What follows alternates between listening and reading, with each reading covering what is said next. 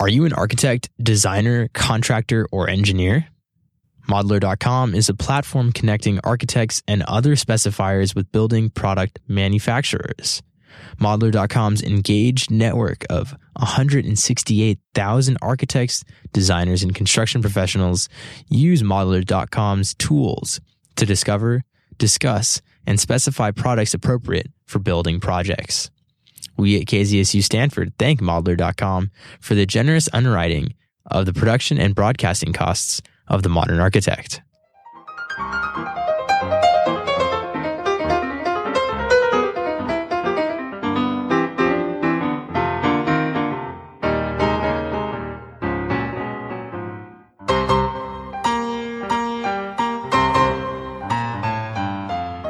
KZSU, Stanford University's FM radio station, broadcasting across the Bay Area on 90.1 FM and across the world at kzsu.org.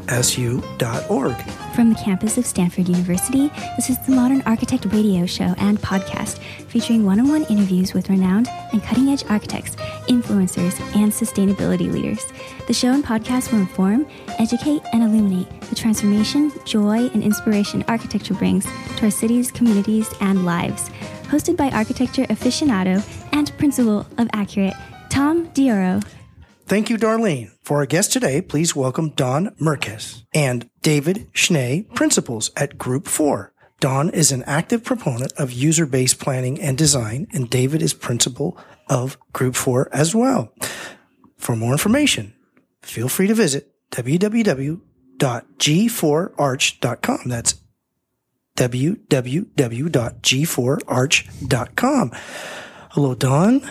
Hello, David. Hey there. We're honored and happy to have you on the Modern Architect radio show today. Thank you. Welcome. Thank you. It's great to be here. Yeah. Thank you. Privilege. Thank you. No, it's our privilege. I like to start with early inspiration.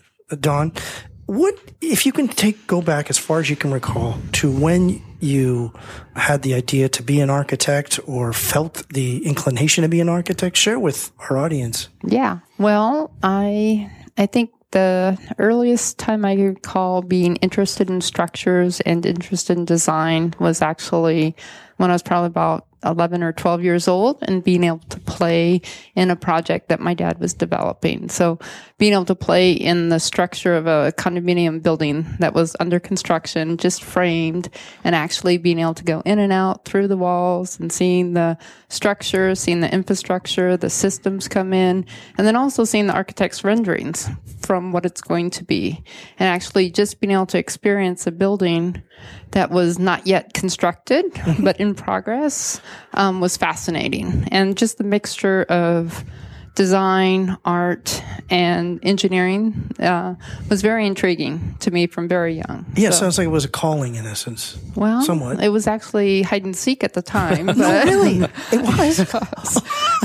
That's great. But yeah, it was, a different way to experience buildings than you would not have typically, and just very engaging and intriguing for a young person. It was really fun. Excellent, excellent. David, your early inspirations or experience too. Well, you became an architect and loved the field. Right. And so I grew up in Boston and grew up in a wonderful architectural environment and talking about hide and seek and playing in Paycop Freed's Christian Science Center with beautiful colonnades, Le Corbusier inspired. My father was a retired defense engineer at a lab connected to MIT, and as a Boston high school kid had the good fortune of partaking in a version of career discovery at Harvard, which allowed high school kids to come in and be in Gund Hall and enjoy doing a session both on urban design, architecture, and landscape architecture. And a little kid taking the T into Harvard Square and going to Gund Hall and seeing all of the fantastic studios there made it a calling from then on in.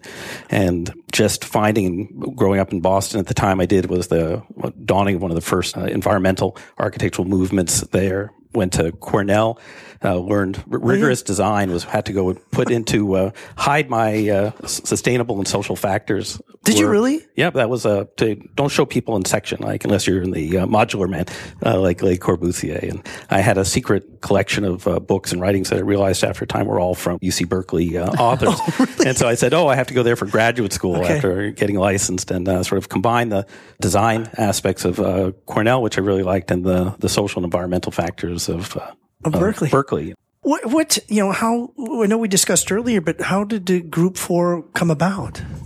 It was actually 4 Berkeley grads and a hijacked HOK experienced architect who started the firm back in 1976 and worked out of their one of their father's offices and was able to be streetwise and go out and drum up some work, and started in public architecture almost immediately, actually. I like how you said that, streetwise. So there was an element of you got to go out there and get the business. Yes. Yeah. Really? And for, not having any projects, for them to be able to go out and start to win public projects is very significant, because there is a process to go through for selection in terms of qualifications, experience, and immediately they were getting the public projects, which has really set the path for the firm from the beginning.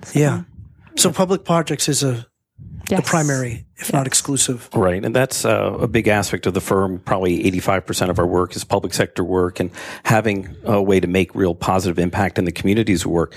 Talking about the firm's origins, what really attracted me to the firm so many years ago was the firm's full name. Group 4 Architecture, Research, and Planning is our full legal name. And all aspects of that are what are really central to our firm. Like that we've had integral in our practice every type of really creative community engagement and stakeholder engagement, that it's really not about us coming in with our black capes and saying what's going to be best for the client, but really finding a way to hear from users and non-users alike, and really find ways to, where's the best idea going to come from? It could be anyone there, and not coming in with a low ego and high energy aspect of it, and really finding ways to pull out that type of aspect is something that's been in the firm's DNA all along, and then trying to be thought leaders, doing research with our clients independently as well to inform our work so that we can just be more impactful. Yeah. I love the, on your website, it's got we evaluate each design against 4 overall considerations. You got the environment, economy, community, and culture.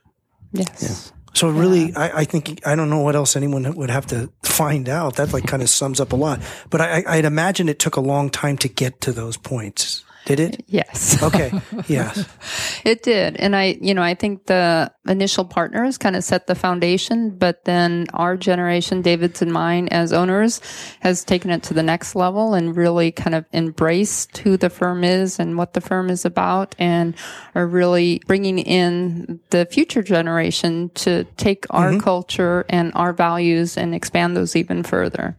So I think it's been a great journey. And I think, just as our work is a practice, the firm is a practice too. And just always kind of planting the seeds and letting things germinate and continue to grow has been part of our. Yeah, and I'm glad you picked out those aspects. On our website, we actually break it down to, we even call it a formula, E squared plus C squared, that environment, economy, community, and culture. Because to make a project truly successful and impactful, you have to have all of them. So we're committed on each project to drive each project to the highest levels of sustainability, whether it's LEED Platinum, NZE. We're hoping to do some of our first Living Building Challenge projects coming forward. But then economically, we're working public sector projects, and you can design this beautiful gem, and if they can't be operated in a way that is intuitive for the public to use, for staff to operate, then you can have these beautiful projects that sit closed, and it's not a sustainable building. And we hear in the community aspects, how big should this building be? Well, we want it to be open, as less than particular square footage. So keeping those things balanced together, and then finding ways through the architecture to reflect and celebrate community values, and collaborations with artists, which we've been privileged to do on so many of our projects, then becomes the cultural aspect of it. Yeah. So on that culture, I love it. It's our identity develops those rare spaces that embraces their users. It sounds like you're actually starting the project through people. outwards. Am I incorrect? Or? No, that's absolutely correct.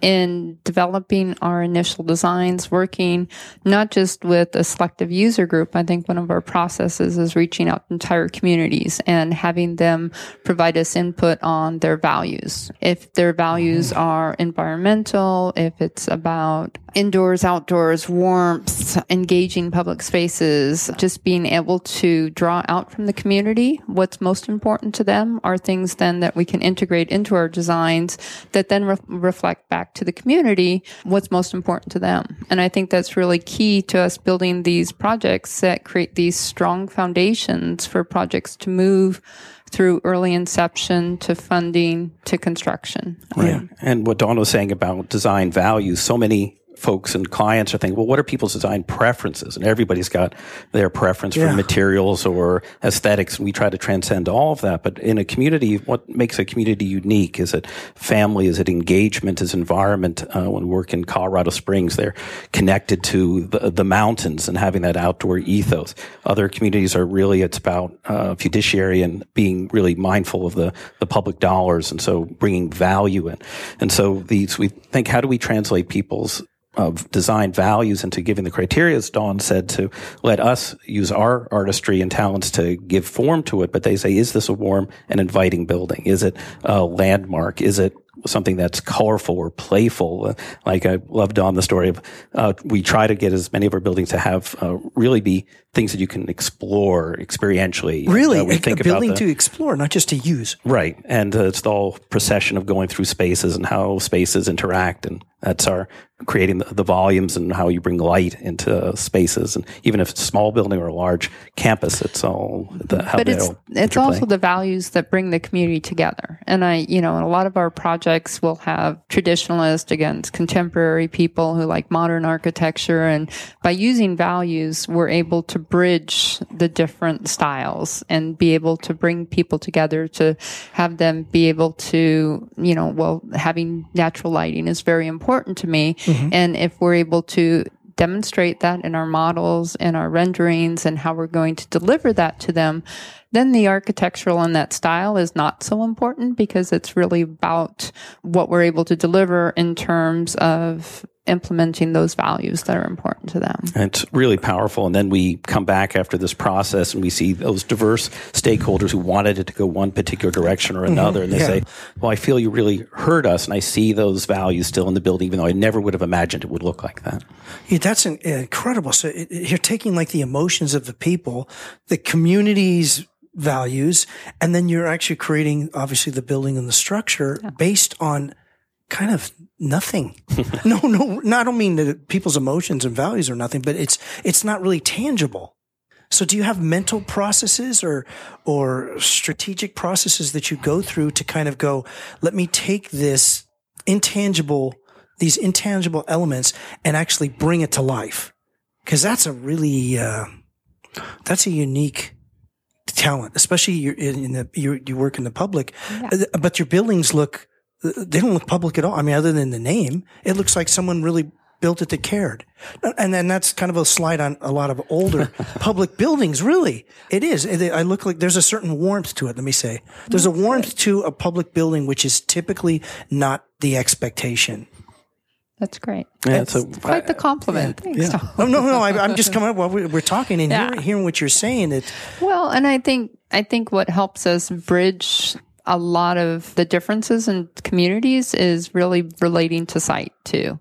And each site is unique. Each building should be unique and each building should reflect the community that we're building it for. And I think by using those as our criteria, we're able to develop buildings that soon become part of the community and not part of our practice. And that I think is something that's really what gives me the satisfaction in my work and working with communities. Excellent. You're listening to the Modern Architect Radio Show on KZSU, Stanford 90.1 FM. Comprehensive information on Bay Area classical music concerts can be found at the San Francisco Classical Voice website, sfcv.org. For daily, weekly, or monthly information on classical music concerts throughout the Bay Area, simply visit sfcv.org. We're talking today with Dawn Merkes. and David Schnee of Group 4 Architecture. For more information, feel free to visit www.g4arch.com. That's G4ARCH.com. David, Don, well, we're talking about how do you clients that you work with, and I know you work with the public. Are there, do you reach out to them? Do they come to you? A little of both? No, a lot of the first. Oh, we really? go to Okay. them. Oh, really? Almost always. So you're actively engaging with the... Yeah, no, we go to farmers markets, we go to the libraries, we go to city halls, we go to street fairs. We have traditional community meetings. We have open house drop-in sessions, always on their ground. And if we can meet them in their home, in their natural environment, all the better. So you're definitely not intimidating going to their space. Nope. To show how you can actually prospectively improve their space. Right. So behind us here, we have these 3 foot by 7 foot boards that we call our mobile design studios. And because the old model would be the client has to comes to our office and be impressed by our space. But here, as Dawn said, we need to bring our office to the community in all of these different venues. So these boards fold up in the backseat of a car. They can go into kiosks. We can have 3 of them. We can have 30 of them. They really attract people to be drawn to them. Then we bring our VR headsets as well, and people can then look at it and then be engaged into what does this picture look like? We'll put on the headset and go and experience We're making trailers that go in front of movie nights in the parks so that they can actually, it's being broadcast to the community at that point and really reaching out and welcoming and encouraging their participation. And if I go back to what you were asking before about the intangibles aspect of it, I was thinking that all this engagement, where's it leading to? What are we trying to do? It's all about active listening. And we find all sorts of ways to record what people's comments are and to have them engage and help shape, whether it's through charrettes with teens or with senior citizens for veterans or a multi-generational center. And we take all this input. We're looking for the inspirations or the stories that can translate both the design values, the understanding of site, and then the program that we have together and make what is this project really about that becomes the heart of the community. And we have to really listen. It shouldn't be just it's not coming just from us. It's out there through all this engagement. We hear it and we hear common threads, and it's fun. You have to, but it's a lot of work. Yeah, it is. You did an excellent job, David, especially since we're on radio. You used the old theater of the mind. Yeah, really good visuals on what we're seeing there. So how is the community obviously responded? You've got a number of projects that you do, but it seems like you really, it's very engaging. Yeah. Like the whole community gets in front of it. I've seen on your website, it looks like they're drawn to it. And that's obviously by design. Yes. And are there suggestions you take as well? Absolutely. So, just at every phase, every kind of touch point in the project, we're always making sure to engage the community to get their input to help inform the community leaders that, we are going in the right direction. There's community support. A lot of our projects actually need to go out and get community funded. They need to go on a ballot measure. And so making sure that we start out listening and getting the assessments, the needs assessment from the community and their input into what is being recommended, what they're then potentially going to be asked to help fund is really critical because, if the community isn't behind what's being proposed and if they're not a part of that, then the chances of them moving ahead with it are less likely. Yeah. Is there a time frame from beginning to that initial community engagement that you have? Or I would think it varies, but is there So I would say it's typically each phase is like 3-part process. The first one is listening, and that would be the assessments. The second one would be take options to them and get their input and weigh in on the options. And the third phase would be the recommendations and just the approvals as well as additional input and comments for refinement as projects move forward. Our projects can last a very long time. One project that is just now moving forward, we started in 2012. Did you really? It was funded in March. And, just a huge community process. The council recently asked us to go out back to the community and get input on design options. And in maybe 4 weeks, we had over 1,200 community members participate, either online surveys, kiosk, farmers market, or kiosks that were left in 2 community spaces. Yeah. So you take all of that and bring it into your process. Yes. Yeah, it's kind of seems daunting in a way. No, really, it's a lot of time, effort, and energy put into that. Yes. Yeah. You have to be there for the long game. You have to be patient. And we probably weed out half of the architectural community right from the get-go in terms of their interest and willingness to fit in as our team. We look for staff that are involved in the community, whether it's through a house of faith, it's through a social organization, doing volunteer work in schools, coaching on a team, something that has the folks out there who are used to the process and can still thrive in that and get energy from that as well, though it's, as you say, you have to be patient. Yeah, but I really want to quantify the value that you bring to a community, and not just saying that as lip service, but really, in some ways, you may be more active than the actual, the people who are in a political capacity at a city. Yeah. Yeah, I think definitely we are, when we team with the city, we are that active team member going out, engaging the community to try and understand exactly what is the right fit for that community, because it may not be initially what they expected to be. Mm-hmm. And we've actually had projects where we're hired to do a specific project, and through our process has drastically changed what the building was even built as. From being hired to do a senior center, having it turn and transition into a building that had a black box theater in it, a daycare in it, a senior lounge in it, a history room in it, as well as an art gallery. And that was just because the process took us through that. And that was one of the needs that the community felt was very important to be met. Very unique result as well. Yeah. It sounds like you, as much as you're obviously great professionals, but you have a care. Most definitely. Yeah. Right. There's a care level that runs pretty deep that I don't think everyone sees all the time and understands what goes into creating these, I call them works of art, but what makes you guys care, really? Well, we're so lucky to be invited in. Of course, we have to chase the work like everyone else and compete for our projects, but we're invited in and have the opportunity to, in most of the communities we work, our projects are going to be the landmark in their communities for generations to come. That's and so right. That's right. That's a great privilege. It's a great responsibility and feel. But they're transformative places too. So being able to do libraries, being able to do facilities that give children the opportunity to read, give places for homeless to come and access information, charge their phones, to be able to give a place where the seniors can go every single day, feel comfortable and be a part of the community, being able to do community centers, being able to do, just all the different types of buildings we do. They're the transformative buildings in a community. And I think that is incredible that we're able to come into these different communities and help them meet a whole different, a whole variety of needs in facilities that reach out and touch a huge part of their population. Yeah, that's just Sandy. I love a piece here. I'm gonna go back to.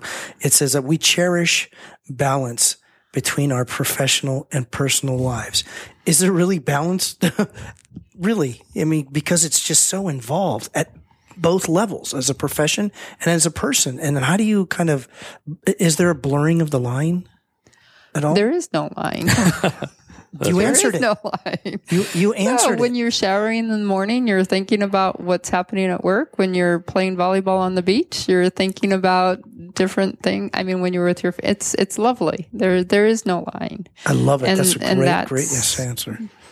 There is no line. How the culture at Group 4, now that you have it, I know you've discussed it when we first started our show, but share with us, how you kind of came about. This is the kind of culture we want here, and these are the kind of people that we want to be a part of us. Right. And as Dawn described, the original space that we were in, a historic bank building, had almost bank cubicles and all that. Everybody was in the old model, and we've dissolved maybe 20 plus years ago to open benching techniques, which is now standard in all sorts of enterprises. And we're actually evolving past that to be more looking for more flexible lounge-like seating and environments that just at this blurred line, we're working in all sorts of different ways. It's not just sitting in front of the large screen or two screens at your desk, but it's on your tablet, on your laptop, at the cafe, standing, walking meetings, just trying to create a place very collaborative. All of our desks are also on wheels as well, and we reorganize our office about every couple of months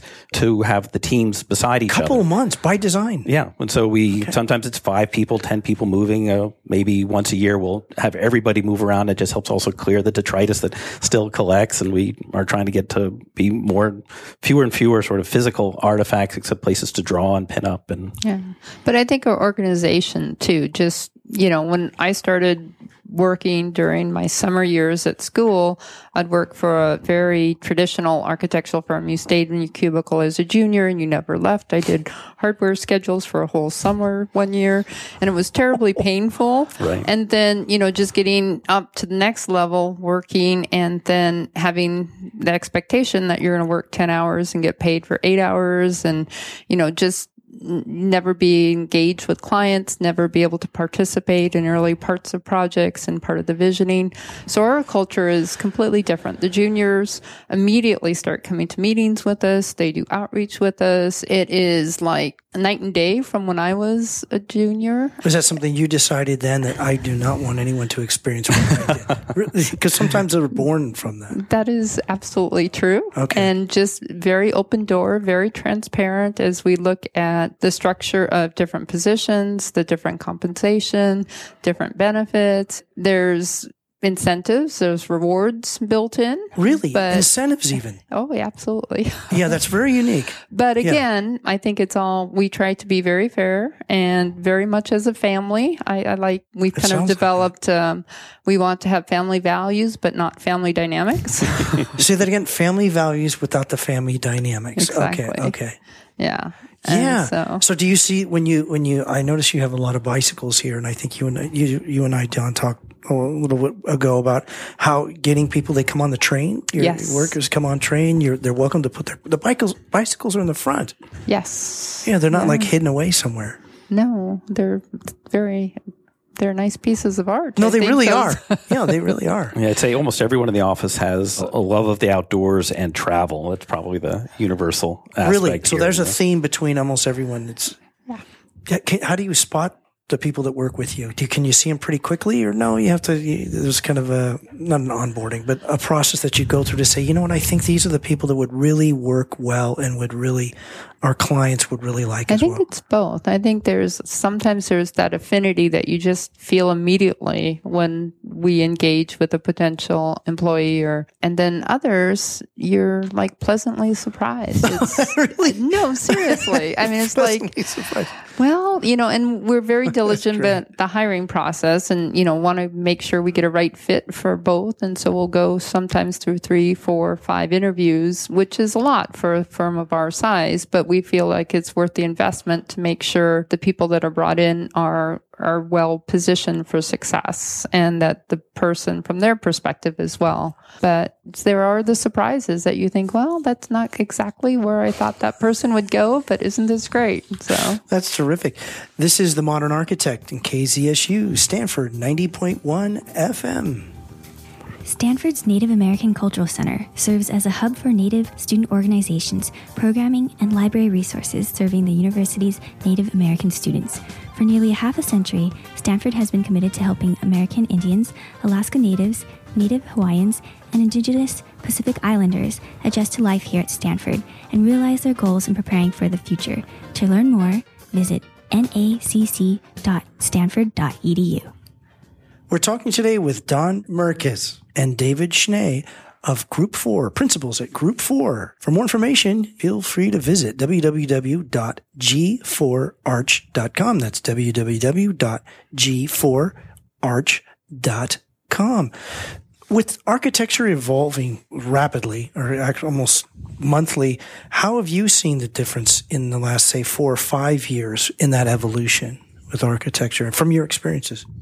Well, I think one of the interesting evolutions is the sustainable design directions. I would say, when LEED came about and was initially brought into our practice, that the clients that we work with, the cities that we work with, were a little reticent because of the cost, and then it became more common and people were moving through accepting it and becoming almost all of our projects are LEED certified at some level. It's kind of gone full circle now, where with the California Building Code evolving such that a lot of the sustainable criteria are built into the Title 24 requirements, Cal Green, that their determination that they need to be LEED is not so important. But what is really kind of very still important to them is sustainability. Mm-hmm. And so looking for net zero energy buildings, looking for buildings that are sustainable, but not necessarily needing to have to get the plaque or get the LEED documentation in order to have that additional cost is not as important to them. But those values are still important for sustainability. I think that is something I've seen in the last 4 or 5 years significantly change from our projects. Yeah. It's a very dynamic time. Building technologies are changing, so we're at this blend between the timelessness of design excellence and how do you deploy that through new technologies, new types of spaces, new social organizations within communities. So it's just been a really wonderful time to always look at each project as an opportunity for how do we advance our understanding of this project and what we're doing at work and collaborate with our clients and thought leadership as well. Yeah. How was it? Can you share with us a story of a project that kind of went south a little bit and that you brought back to just the completion of it? It was just magnificent. I mean, if you're at liberty, you don't have to share the names, but I'd love to hear a story of a project that kind of, for whatever reason, even if it's outside of anyone's control, wasn't going as planned and yet you pulled it through. I'm sure there's a number, but if you have one in particular. I'm very fortunate there's not a number. That's perfect. You got these great answers.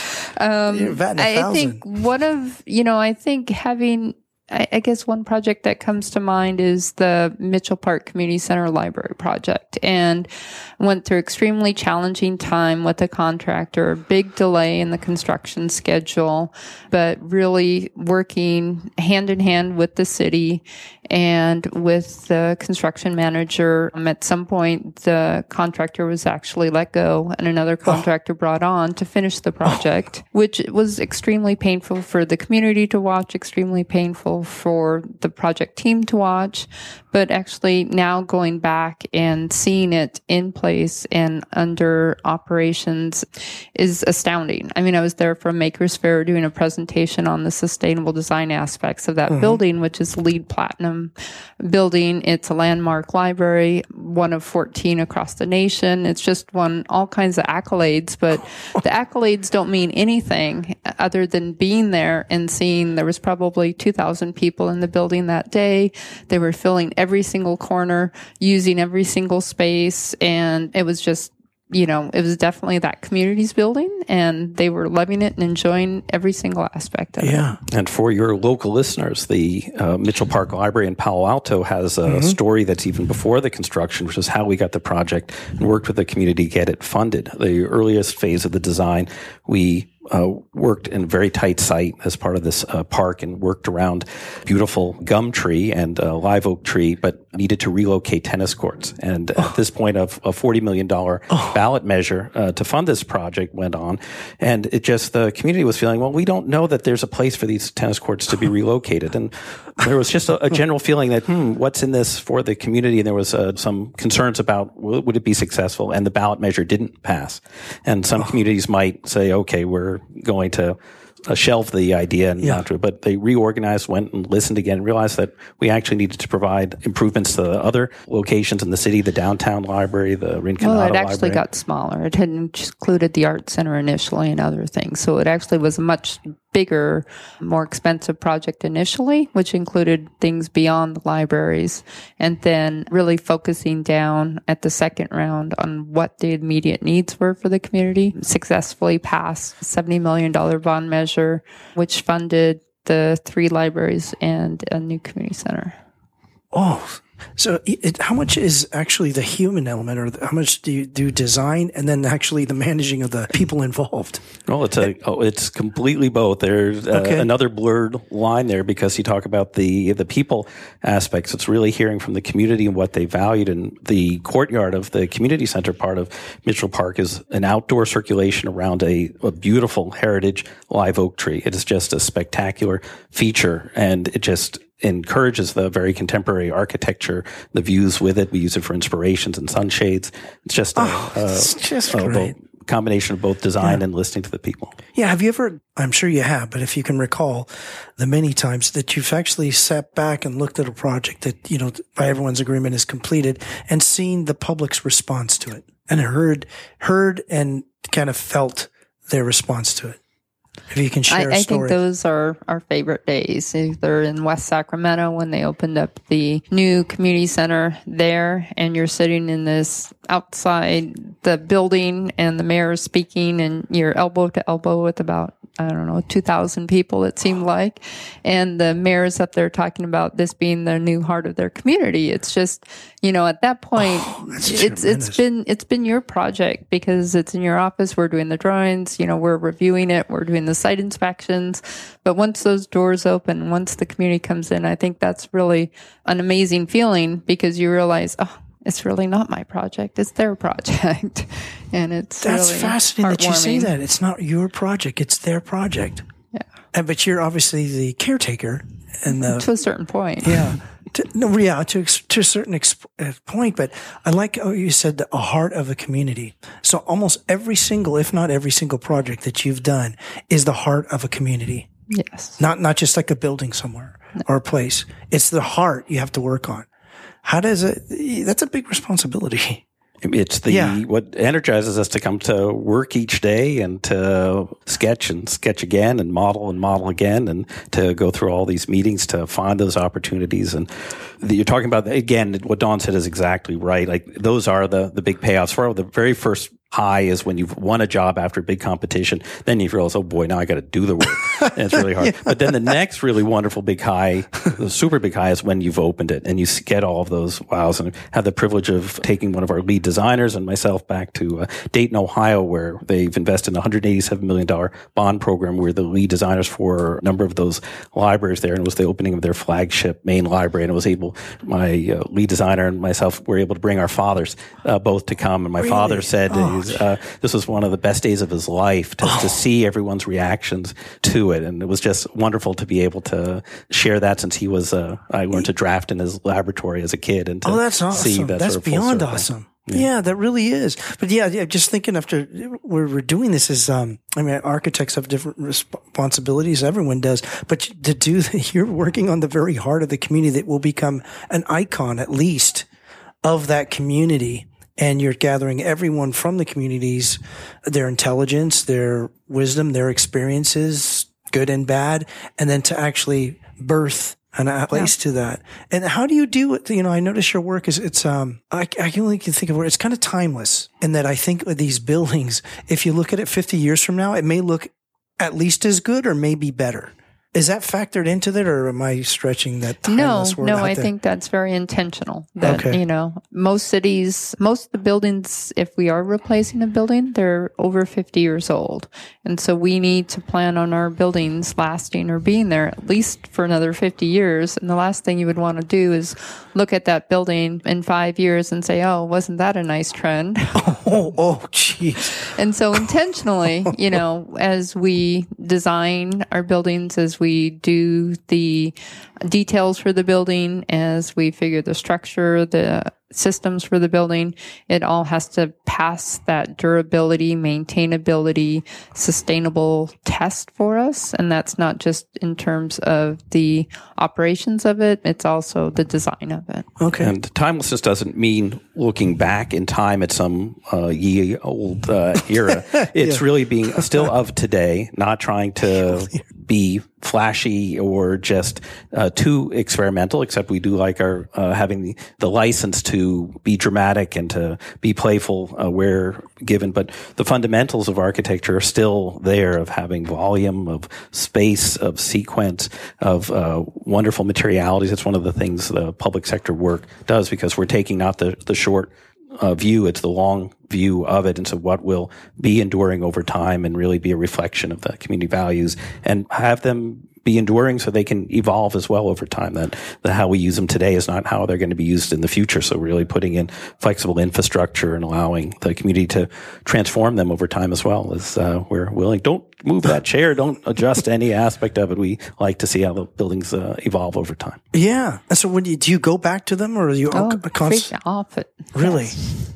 What's your response? Well, I think, always wanting to continue to learn and to do things better the next time. Not only do we go back to them, we take our current clients back to them, look at what's good, what's working, what's bad, what we can improve on, not just our buildings, other buildings, but then we're also called back to participate in different events at a lot of our buildings. And the Palo Alto project I was just at, and we're going to be at Rinconada, I think, next week. Okay. As well, doing a community event for them. Yeah.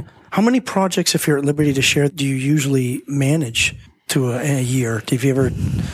We have about 30 to 40 active projects at a time. Okay. And so some of those are 6-month projects and some of them are 6-year projects. So most people are involved in multiple projects in the leadership team, the principals, and we have a very talented group of associates who all share in project leadership. Yeah. And I just, I think we all love the projects. And so I kind of wonder, are we ever going to be an 80-person firm? Because I want to work on the projects. I don't really want to do all.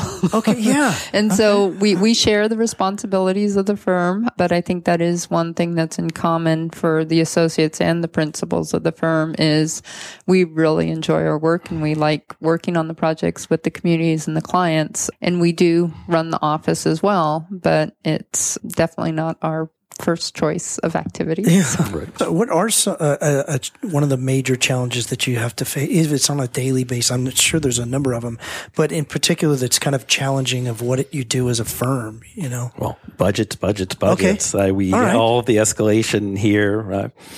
What was the working for group where the wish list of what they wanted? And I told my wife, "What are you doing today?" I said, "Well, I'm having to cut $50 million out of a project budget."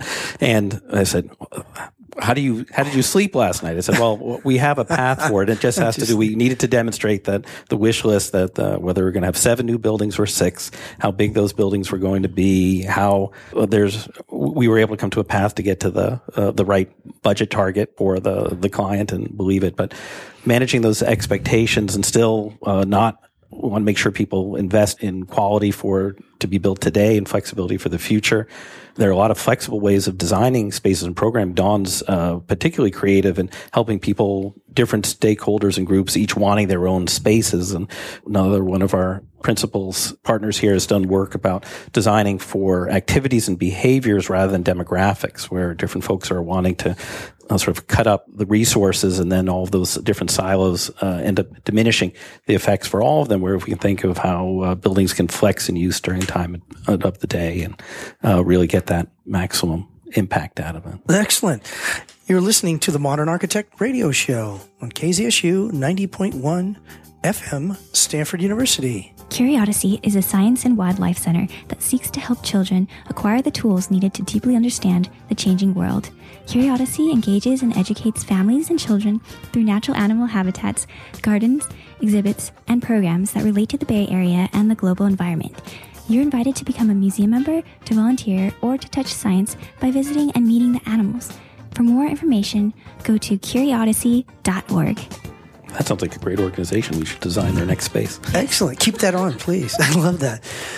We're talking today with Dawn Merkes and David Schnee, architects and principals at Group 4 Architecture. For more information, feel free to visit www.g4arch.com. That's g4arch.com.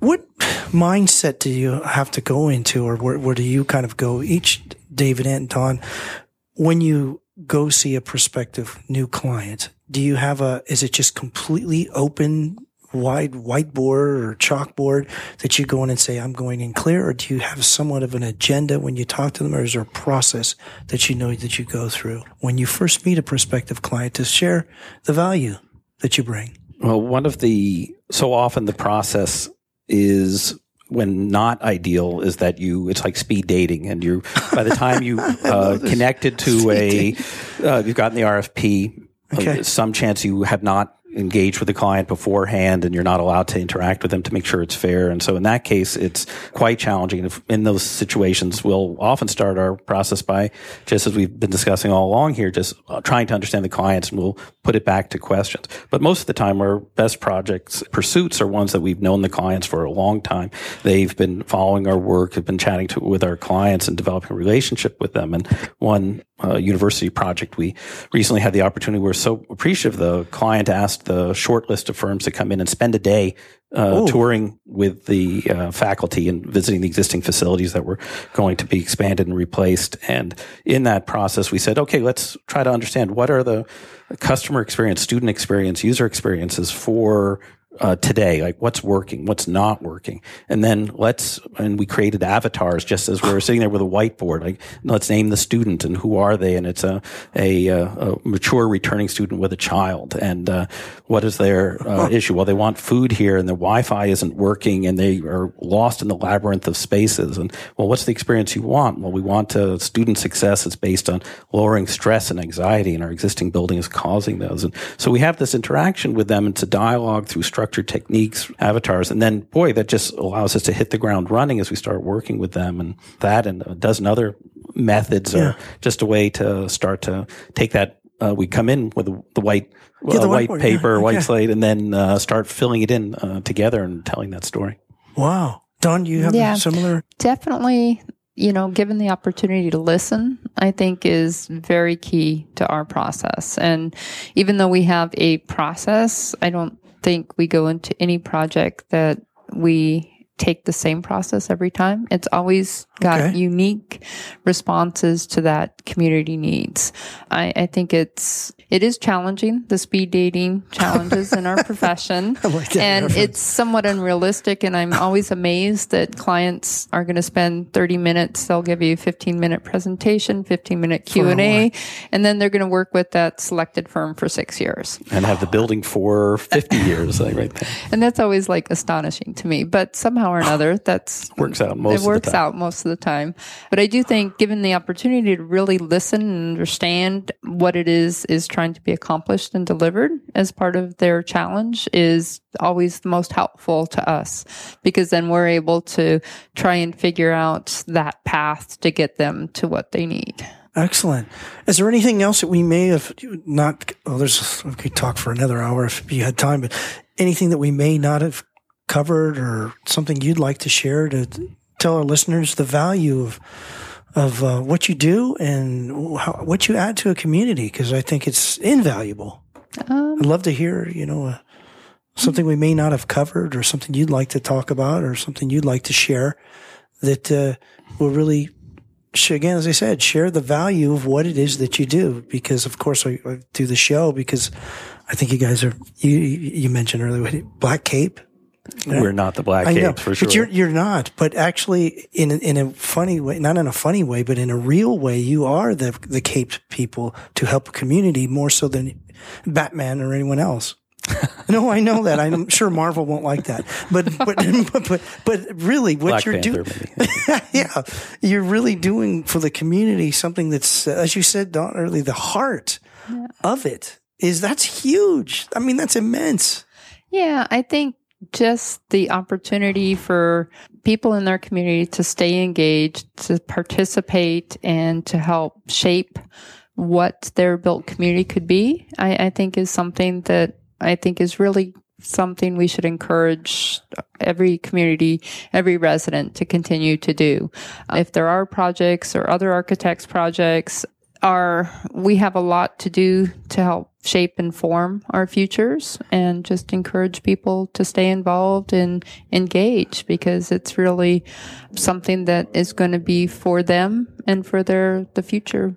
Yeah. And I think, Tom, we share a lot in common. So you are an architectural aficionado. You like to engage people in conversation. We love architecture, like Dawn's inspiration to become an architect, wandering through buildings, the built environment, the communities we have. Cities, towns, villages, buildings are just fantastic places that inspire us to be in. And so interacting with people are what we want to enjoy and have that opportunity to do the next project. We right now have had, I think, we call architecture a practice. Dawn and I have been at it a little longer than our junior partners and associates, but you hit your stride and you're at this point in our careers. I think our best work's ahead of us. So we're just remain more excited than ever by the opportunities that are in front of us, the changing technologies of construction, the enduring qualities of it, the demand and civil discourse around design is something where we just feel super lucky to have. Excellent, David. Things to play with. Excellent, David and Don. You've been listening to The Modern Architect. I'm Tom Dioro.